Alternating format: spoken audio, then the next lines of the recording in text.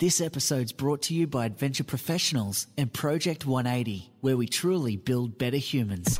Yeah, the Building Better Humans Project podcast. Welcome. Be motivated and be inspired. Let's go. G'day team, Glenn Azar here. Monday morning, it is productivity time. I have been doing productivity tips on Mondays, but of course the last couple of Mondays I got away with that because we're just doing a couple of other things. But I'm going to give you a couple of quick tips to help you be more productive, and a couple of these are real favourites of mine, but let's start real basic. Number one, declutter your desk space or wherever it is that you're working from, whether it's at home or at work or whatever. Declutter that space because there's this creativity that can arise from chaos, absolutely. But when you've got crap lying around everywhere, it's actually not helping you get stuff done because your attention is picking up all these little bits and pieces. You're reading a few words over here, you're seeing something over there, and it's reminding you of something else that you need to be doing or you should be doing. So declutter your workspace so that whatever is sitting there is what you're working on right at this time. Another good one is to be a part of the 20%. Now, this is one of my absolute favorites. No matter how crazy your day gets, make sure you carve out and ruthlessly protect 90 minutes of your day.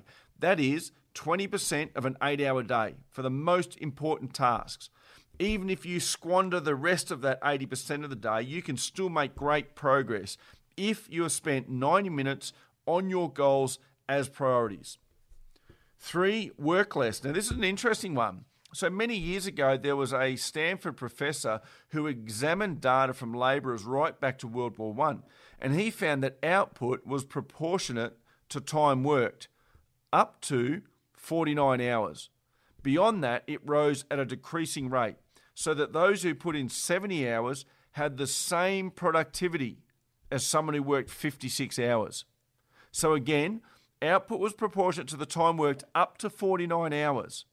Beyond that, it started to decrease. So at 70 hours, if you're working 70 hours, you're getting about the same productivity as someone that works 56 hours. That might be a bit of a hard one to swallow. Another tip is to stop phoning it in. You might believe that you're ignoring your iPhone, but unless it's fully turned off, it is a major distraction. This has been proven through psychological theory. This is something that gets studied regularly now. Having your phones on desks or having your phones in your hand or nearby during meetings, even if it's turned face down, is very distracting. If you can hear the ping, if you can hear it vibrate, or if it's just sitting there, it's this constant distraction between you and the people you're working with or around. So try turning it off. When you do that 20% that we talked about before, that 90 minutes, what if you turned your phone off for that 90 minutes and you stayed really focused on task for the things that mattered? Another one I love is this email hack of checking your emails morning and night, whether it be a 1 hour period or if you feel like you need a little bit more, you put it aside, you put a message responder on and say this email box is checked, for example, from 9 till 10 a.m. and again from 3 till 4 p.m. Then in between times, you work on getting the things done that have popped up from those emails, because what happens is you reply to an email, as in you're just reacting to it.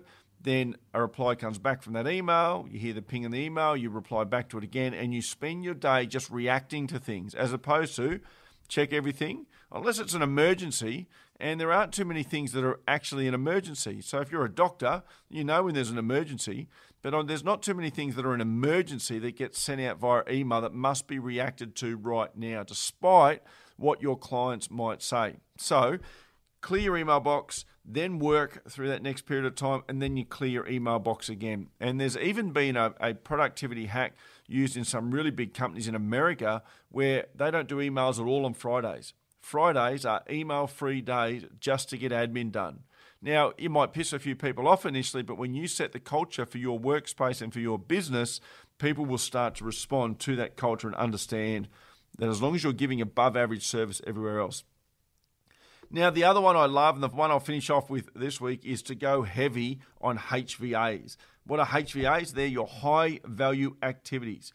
People are more efficient at things that come naturally, while tasks that feel like a struggle are likely to impede progress. If you can delegate the duties that feel like an effort and instead focus on your HVAs, your high-value activities, and HVAs are things that are within your mission, leverage your strengths, and create impact or change. If you can focus on those, you are going to get so much more done in a shorter period of time, and you'll be more productive, particularly when you get down to that 90 minutes a day that you're focusing. So to brush over those really quickly, to give you an overview of the ones that I think are most important, check your emails 1 hour in the morning, 1 hour in the afternoon. Go after the hour in the morning, go straight into a 90-minute working hard, going heavy on your HVAs, turn your iPhone off, and you will absolutely start to knock it out of the park. Just working longer hours does not mean you'll be more productive. I'm Glenn Azar. That's your productivity hack. This is the Building Better Humans Project podcast, and I'll see you Wednesday.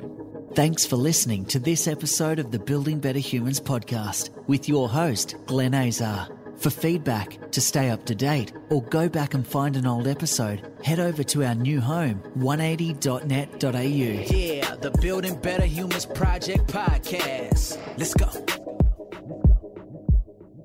Book now and pay later with Adventure Professionals Interest-Free Adventures. Whatever your adventure, whether you want to climb, trek, dog sled, or any of our amazing adventures, you can book them now and pay later. There's no more waiting around. Our interest-free adventure offer is a quick and easy process.